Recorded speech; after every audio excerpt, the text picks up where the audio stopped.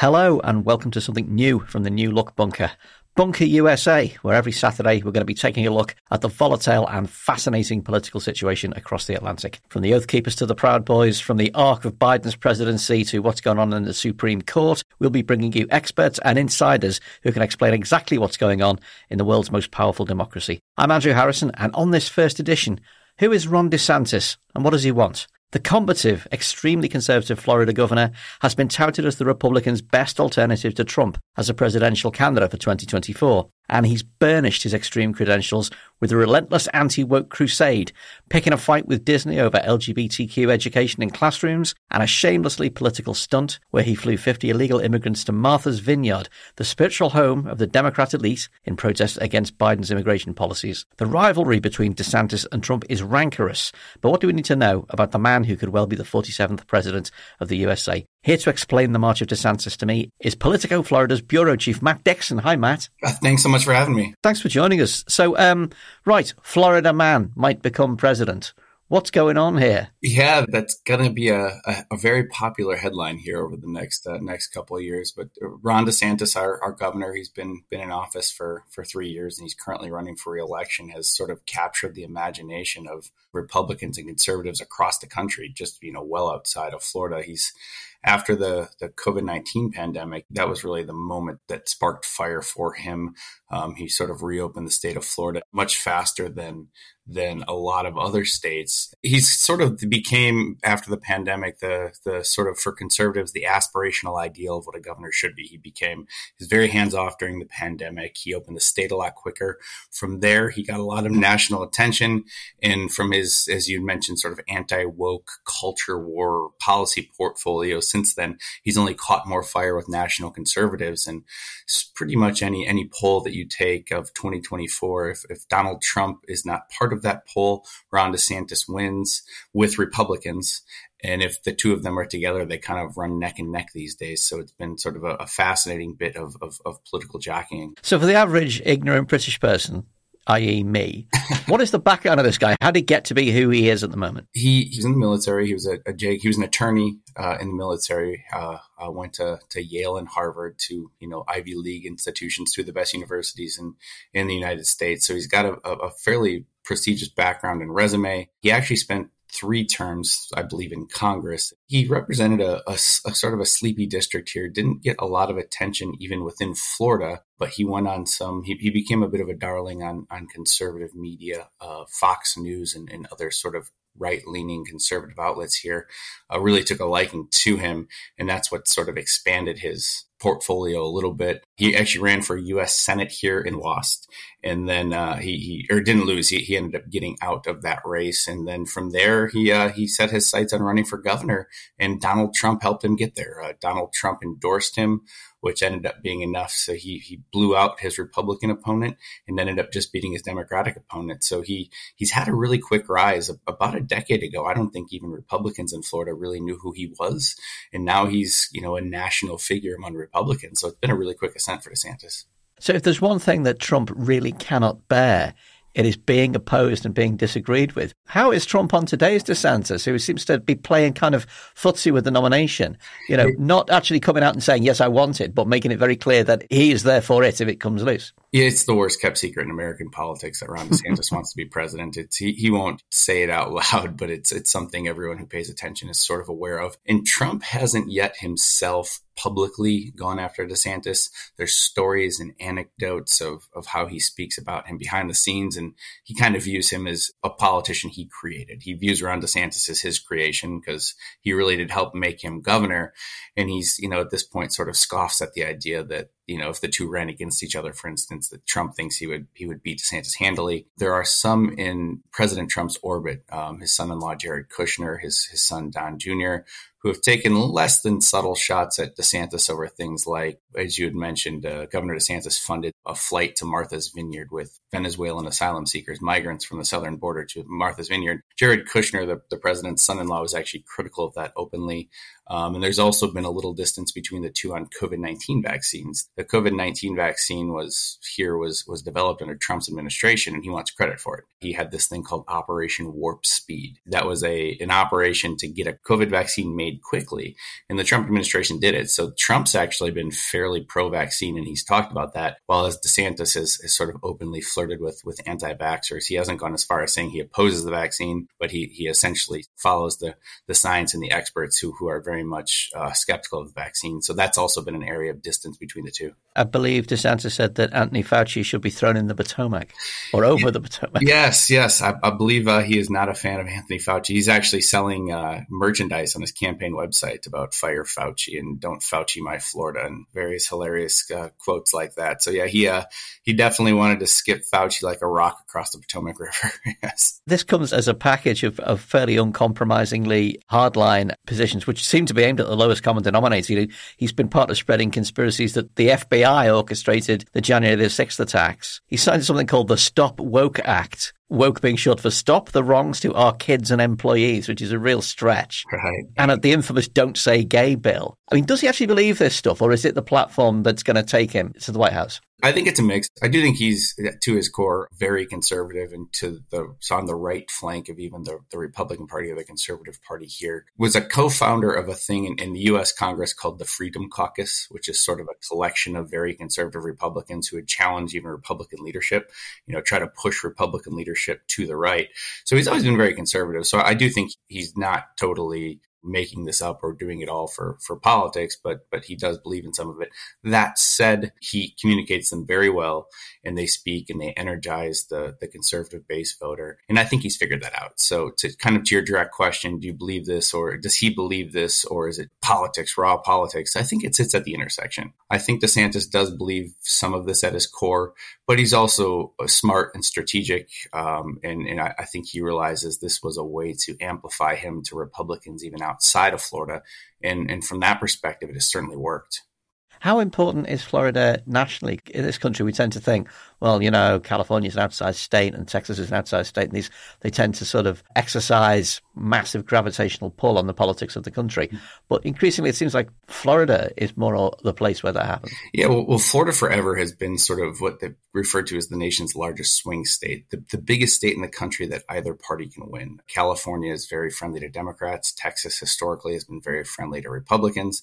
But in Florida, both teams can win. So it's been seen as very important. One of the most important individual states in national politics and presidential campaigns. It's increasingly changing a bit. It's going under a bit of an evolution. I've been in Florida now for almost 15 years, and outside of when President Barack Obama ran his two campaigns and won the state, Democrats haven't really won a race of consequence here in, a very long time. So it's becoming a redder or center-right state, and it's becoming very important to Republicans nationally. There are Republicans who are actually picking up their lives and moving to Florida because they see DeSantis as sort of the freedom governor, and they talk about this a lot.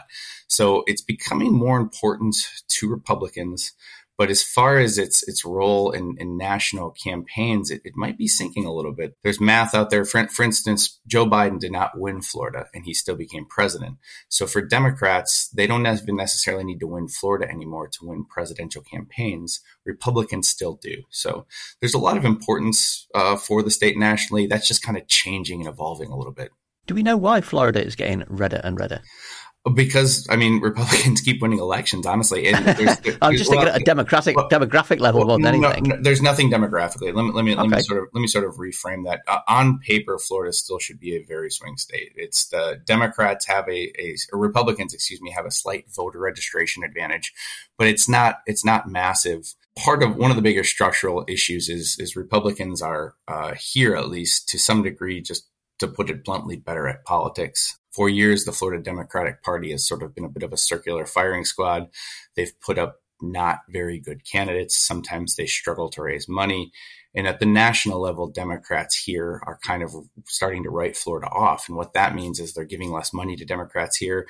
And it's sort of this self-fulfilling prophecy where the people who help fund elections in this country are seeing Florida is not worth the investment anymore. So they're investing less and Democrats keep losing. So it's kind of spiraled a little bit in that regard, without question.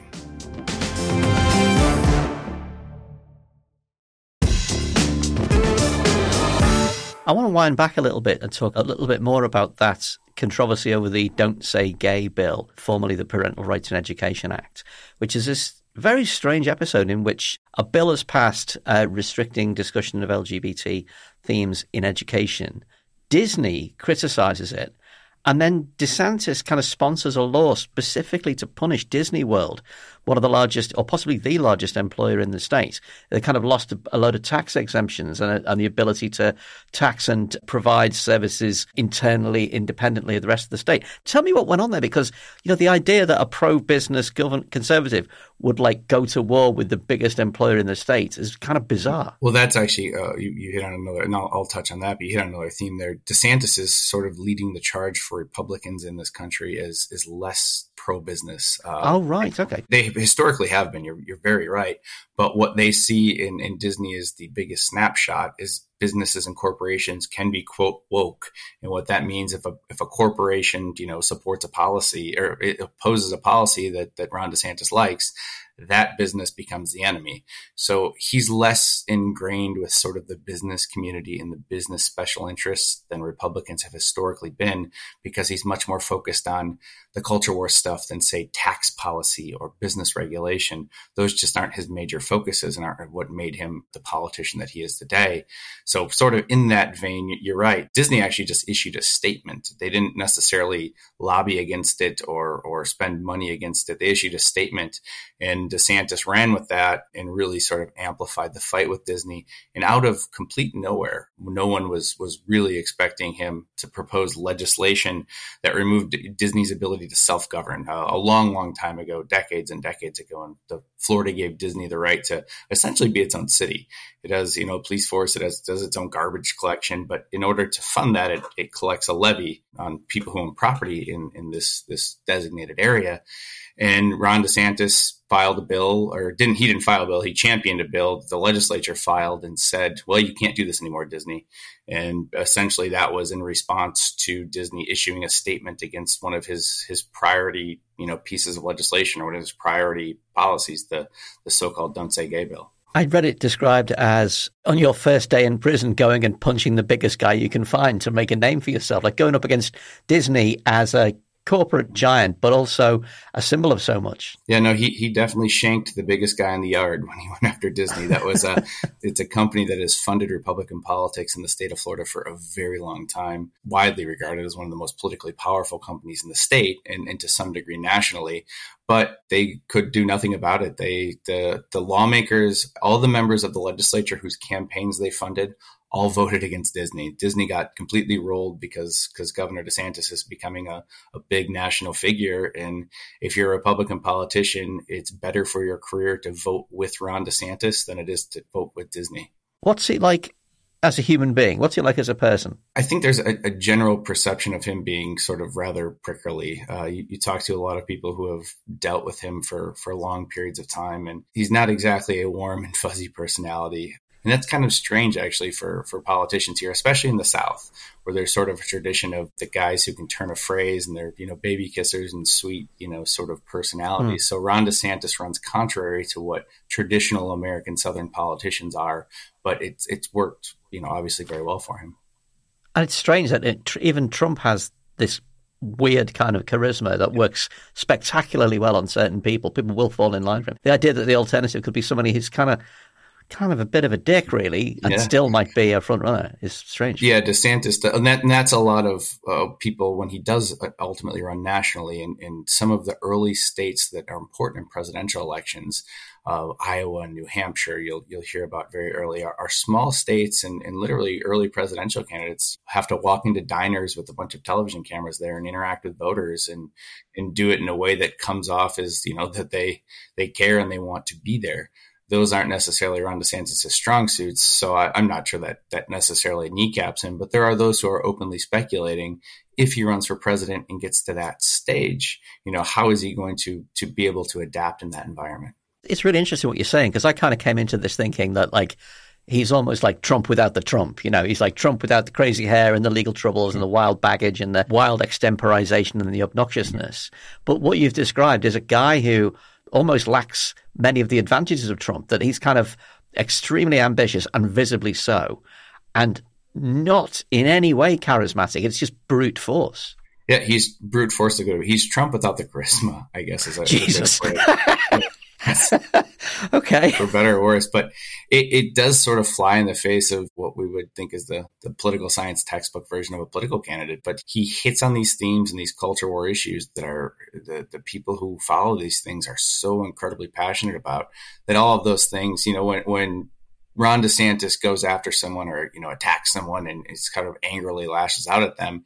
In the past, people would be maybe turned off by that. They would say, well, that's not a great attribute in our politicians. But today his followers love it. I mean, it's professional wrestling. When he lashes out at a reporter or a Democrat or one of his opponents, it's not a turnoff for in this day and age in politics. It's seen as a good thing. They're a fighter. They're willing to take on the system. The moment before you said professional wrestling, I was just thinking, God, it sounds like he's describing the kind of villain turn. Like the main guy. No, he is definitely the heel. The term the heel is the bad guy in professional wrestling, and I think he wears the heel title very well. So this debate that's going on within the Republicans over whether Trump, for all of the loyalty he commands, might be just too compromised, might be a busted flush, his moment might have gone. I mean, we're already seeing the Murdoch press and Fox sort of stroking its chin a little bit about Trump and wondering whether DeSantis is the guy. How do you think that's going? In which direction is it heading?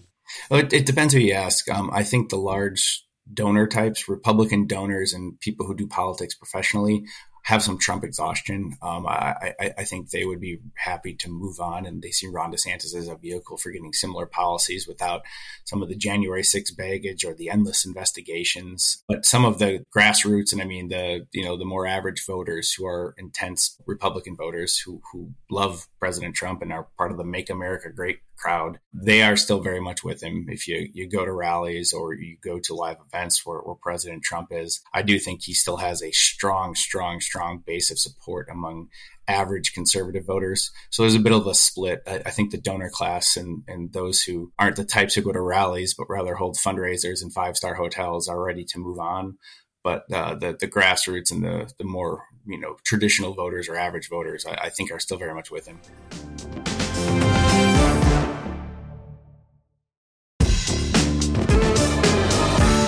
What sort of a president do you think he would make were he to win it? I think we would see him in the White House the same way that we've seen him in Florida's governor's mansion. He's pretty in tune with the Republican base. That's the lens through which he governs. I mean, almost all of his policies are very political. They're very divisive. They're loved by conservatives. They are absolutely hated by Democrats.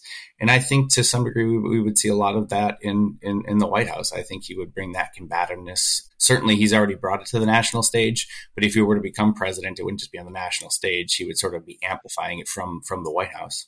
Has he ever shown any tendency to kind of reach out beyond his base? Early on, yes. There's actually an interesting evolution for Governor DeSantis. His first year or two in office, he was one of the most popular governors in the country, and even Democrats kind of liked him. His early policy positions were increasing pay for teachers.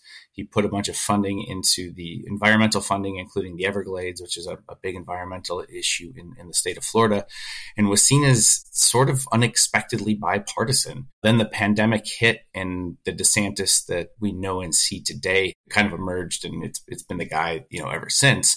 So initially in his term in office, there are Democrats who had sort of an uneasy truce with him, but since that time, absolutely not. I mean, his press team will go on social media and they'll absolutely say things like never apologize, always double down, there's never explain yourself. So there's an active sort of attempt to sort of antagonize and go after people, which is, just kind of who he has become. So it's Trump without the class as well. This is great. Yeah, well, yeah, I think there are a lot of similarities between Trump and DeSantis, and there are certainly some differences. What's the one thing that a British person tonight going into the pub for a drink should be saying about DeSantis to make themselves look smart and informed? I think they should say about Ron DeSantis that he has a very good likelihood of being the Republican nominee for president in 2024, and President Trump probably isn't going to run again. If I were guessing, when I go into a pub here tonight, that's what I'm going to be saying. Okay. Well, we hope to see you in a pub here at some point. I would love nothing more. I'll next time they're over, I'll bring my cheese head. Definitely. That's, by the way, listeners, you might not be aware of this because we were talking before we started recording. The Green Bay Packers, which is Matt's team, were playing in London this week, and I saw a guy with a cheesehead helmet on in Seven Sisters Tube. It was beyond belief. Never seen anything like it in my life. Matt Dixon, thank you so much for joining us. It's been fascinating. Great. Thanks so much for having me. It's been great. Listeners, if you enjoyed that, there's another Bunker USA this time next week. And of course, a brand new Bunker Daily every single day. Back us on Patreon and you will get them all early and without ads. Just search Patreon Bunker Podcast to find out more. And remember, the old Bunker Panel show has now got a new life as the first of 2 editions of Oh God What Now every week. First one's out on Tuesday, second one's out on Friday. Thank you for listening. See you next time. God help America.